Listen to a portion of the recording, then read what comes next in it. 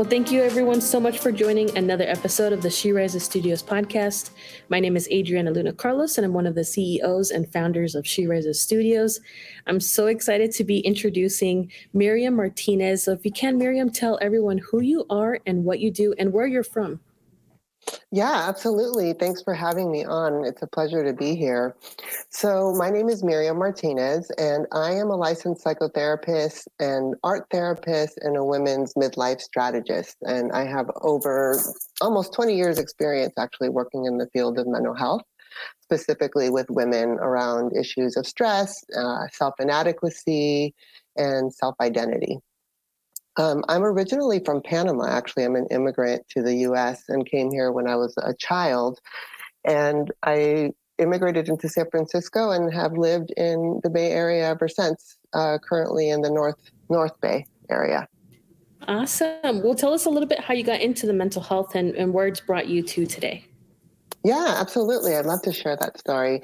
So I always had a passion for humans. I remember being in high school and taking like an initial psychology class, and it feeling like very like a revelation, like, wow, okay, so I can maybe understand how people work, because I'm a pretty sensitive person and I couldn't understand people, basically. I was getting my feelings hurt all the time and all kinds of things as a kid, And so psychology made me feel like I could have a language, for a human being that I could understand. And so it started from a very young age. And, I worked my way through college, I'm a kind of a classic immigrant story, did everything myself pretty much.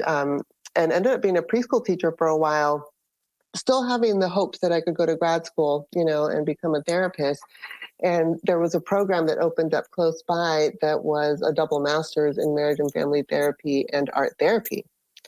And so that was like, okay, art, this is something that's really intriguing and I'm really curious, and all that stuff.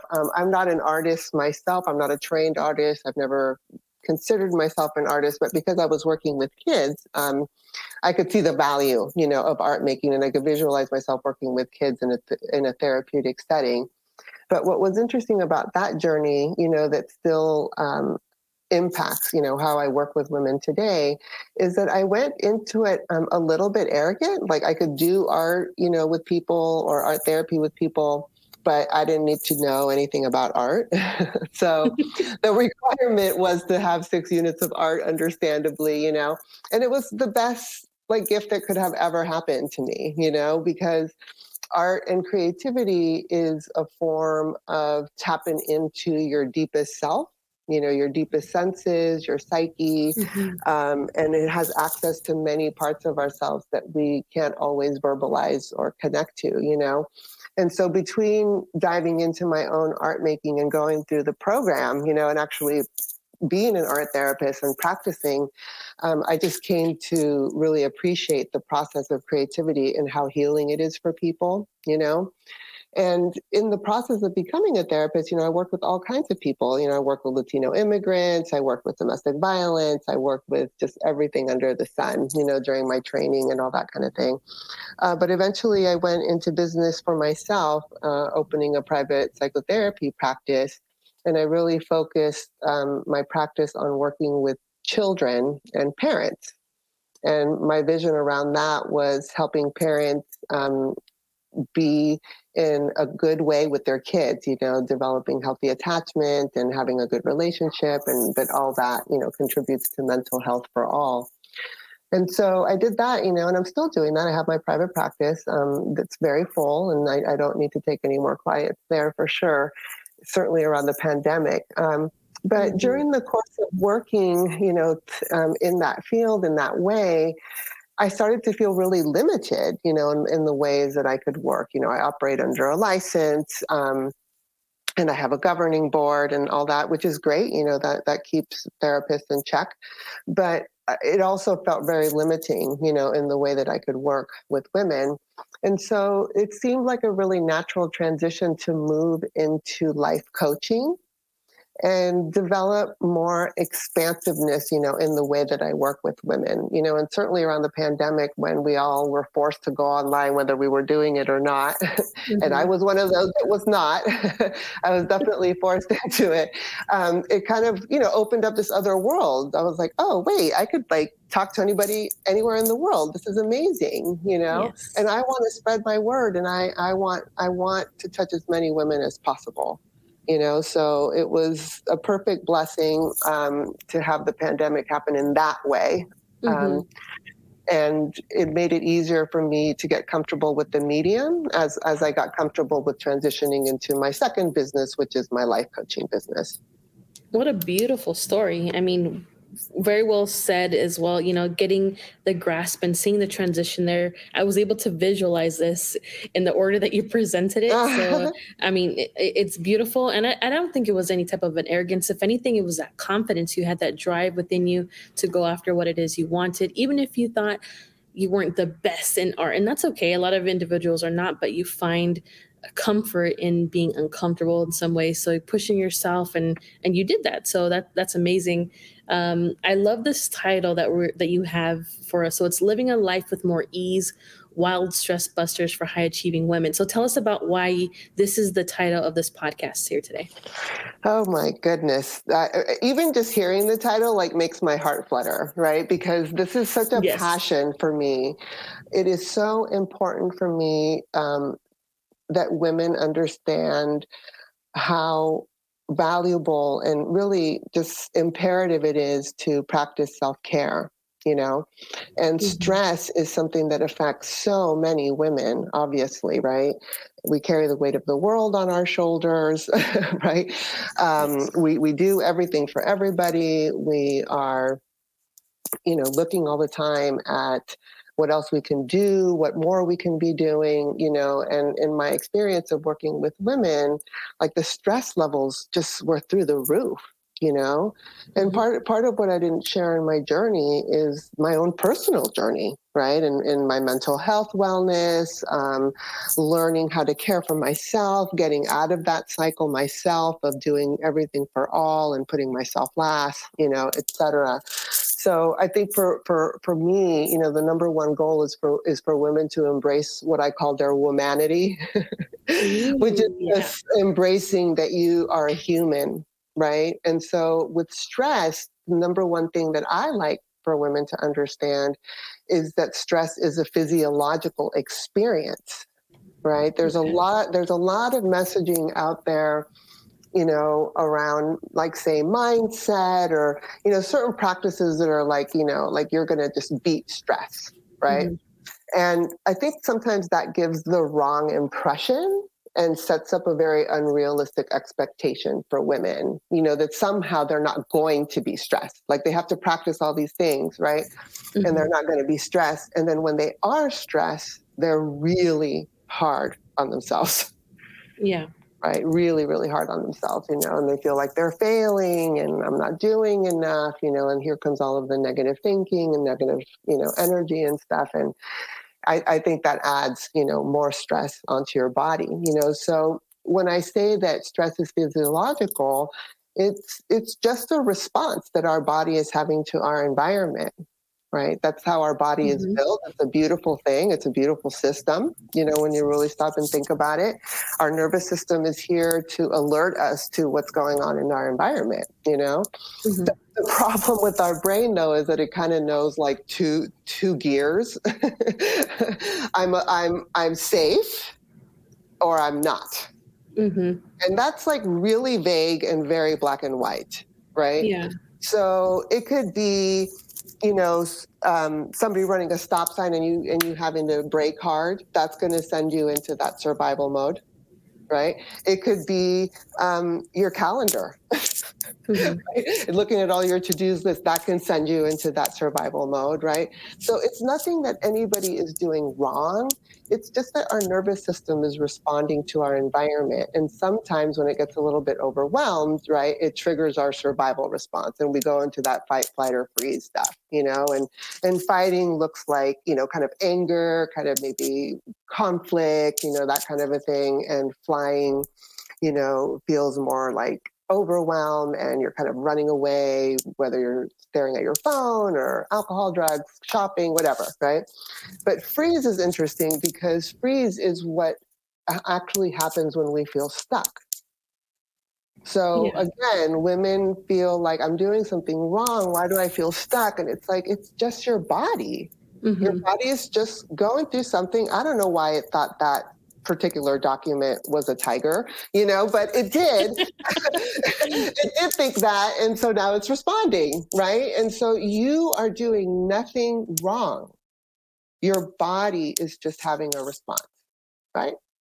So that to me is like such a big first step in managing your stress, because if you can just go, oh, my body's having a human response, right? Instead of beating yourself up. That's going to be very important, right? Because what people don't understand is that when we're hard on ourselves and we're beating up on ourselves, our nervous system gets activated again, right? And it's confused because its host is attacking it.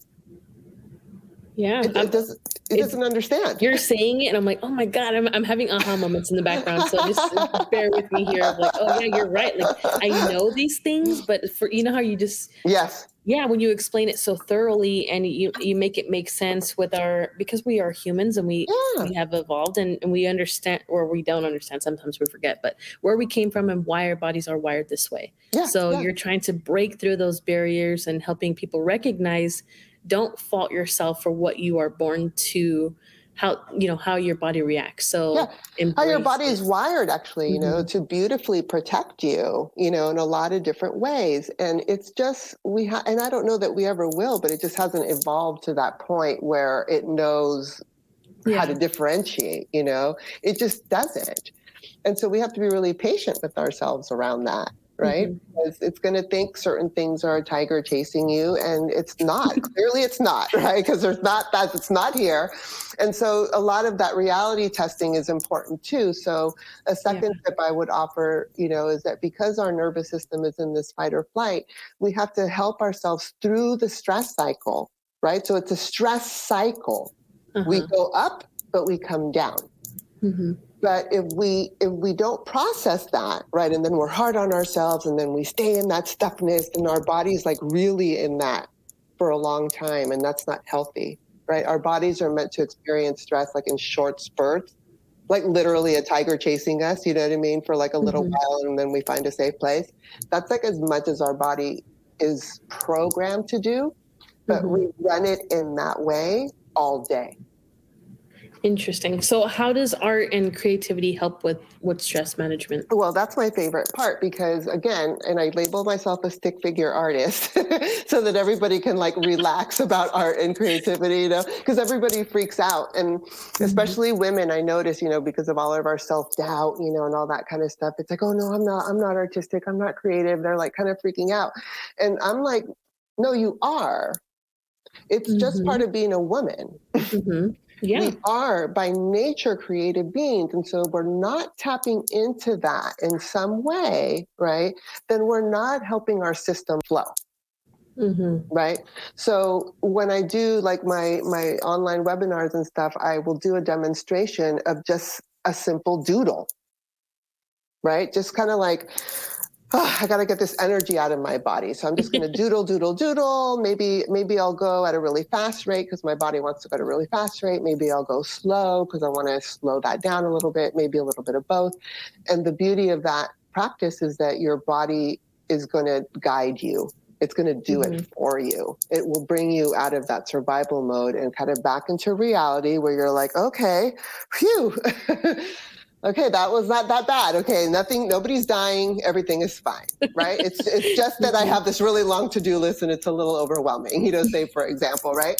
So that's a really important part of getting yourself out of that stress is moving your body through art and creativity. I use a lot of watercolor because you can just swoosh the watercolor around back and forth, and it's very mesmerizing.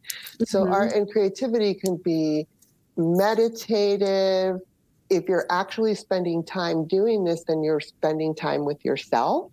right? You're taking like a moment to care for yourself in that moment. It helps clear emotions out of your body, right? Because we want to make sure we release that so it doesn't stay in our body and cause illness, right? So there's just so many benefits to that practice, but it's a very important thing for women to remember, that moving your body is something that's going to help you get out of that stress cycle that you're in, in some way. I see a lot of videos, whether it's on TikTok, Instagram, Facebook, and they always say that the caption's satisfying, because you're seeing something of color or, you know what I'm talking about. I feel like you feel what I'm talking about. Totally. And that's one of the mini stress busters that I say to women, like, take little mini vacations during the day. Look at beautiful art on the internet, or look at some beautiful landscapes, or, that's something that can take you like 30 seconds that can completely change the wiring in your brain and reset you. Right? So that you can keep going. I mean, one of the things that I share with my clients oftentimes, and with everyone really that I can, because it's such an interesting way to think of ourselves as animals, because at the end of the day we are. If there's an antelope that's out in the wild, right, and it gets pounced on by a lioness, it's got those three options, right? Fight, flight, or freeze. Well, probably the safest thing is to freeze, right? Because it's not going to get away from the lioness, and it's certainly not going to fight against it, right?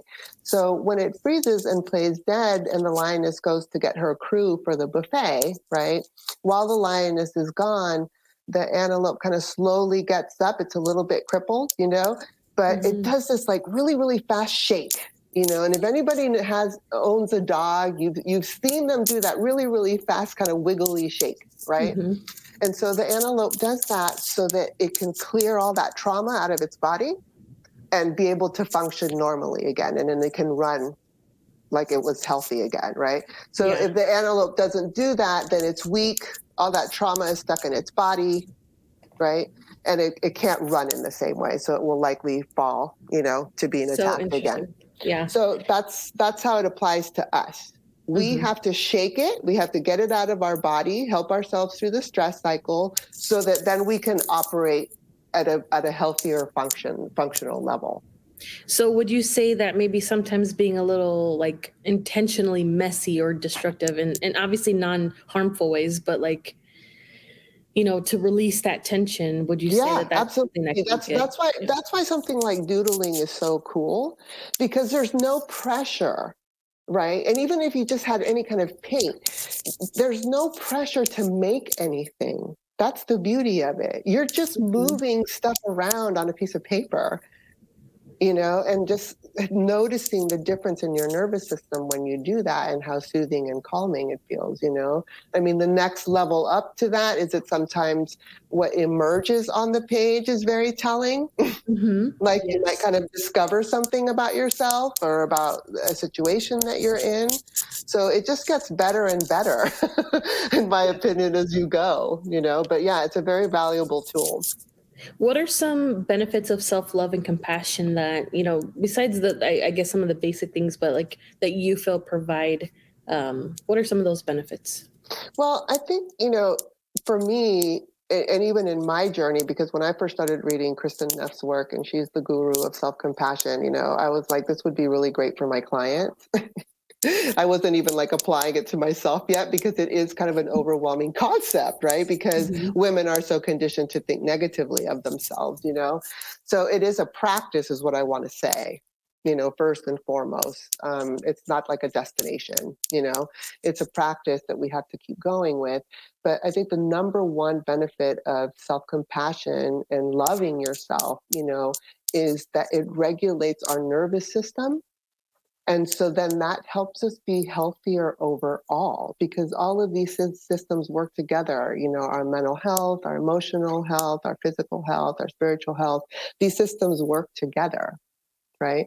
So if we constantly badger ourselves, then we're in that stress cycle all the time. And remember, our body is not meant for that. That's not good for our bodies, right? It's not healthy. But if we practice self-compassion, right, when something's already hard, then we decrease all of that adrenaline and cortisol instead of increasing it.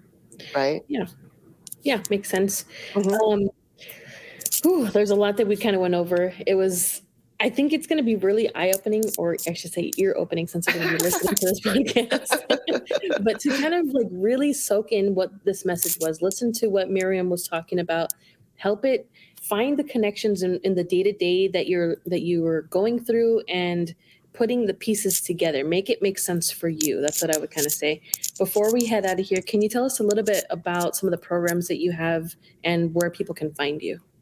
Oh, yes, absolutely. And thanks for that little disclaimer at the end, too, because sometimes when people listen to podcasts or read blogs or whatever, it can sound very like a recipe, just if you just do this, this, and this, and I want to make sure everybody listening understands that it is indeed a practice, and you do have to tailor it, right, for yourself and your own personal needs. So thank you for saying that. So people can find me. They can go to my website at Miriam Martinez Coaching. I have a very unique spelling with my first name, which is an M-Y instead of an M-I. People can find me on Instagram under Miriam Martinez Coaching. You can find me on Facebook and on LinkedIn. And, in June, I actually have an offering coming up that is all around addressing the inner saboteur. So we're going to focus a lot on, this negative self-thinking and how we can start moving away from it, and how that, again, improves our well-being and our overall ease of our lives. And I think that's like, we go back to the title of my talk. This is how we create more ease. Not that life is easy. Life is already hard. So we don't need to make it any harder on ourselves. Yes. I love it. I cannot wait. I want to learn more. So we'll put some links into the description so the ladies can easily find it. Thank you so much, Miriam, for joining us here today. It was such a pleasure, and I cannot wait to look more into your programs, what you have to offer, and really just learn about the concepts that you're teaching women. I think it's amazing. So I want to thank you so much for being here today. Thank you. It was a pleasure. Thank you all so much for joining another episode of She Rises Studios podcast. Please follow us online at She Rises Studios. You can also visit our website at www.sherisesstudios.com.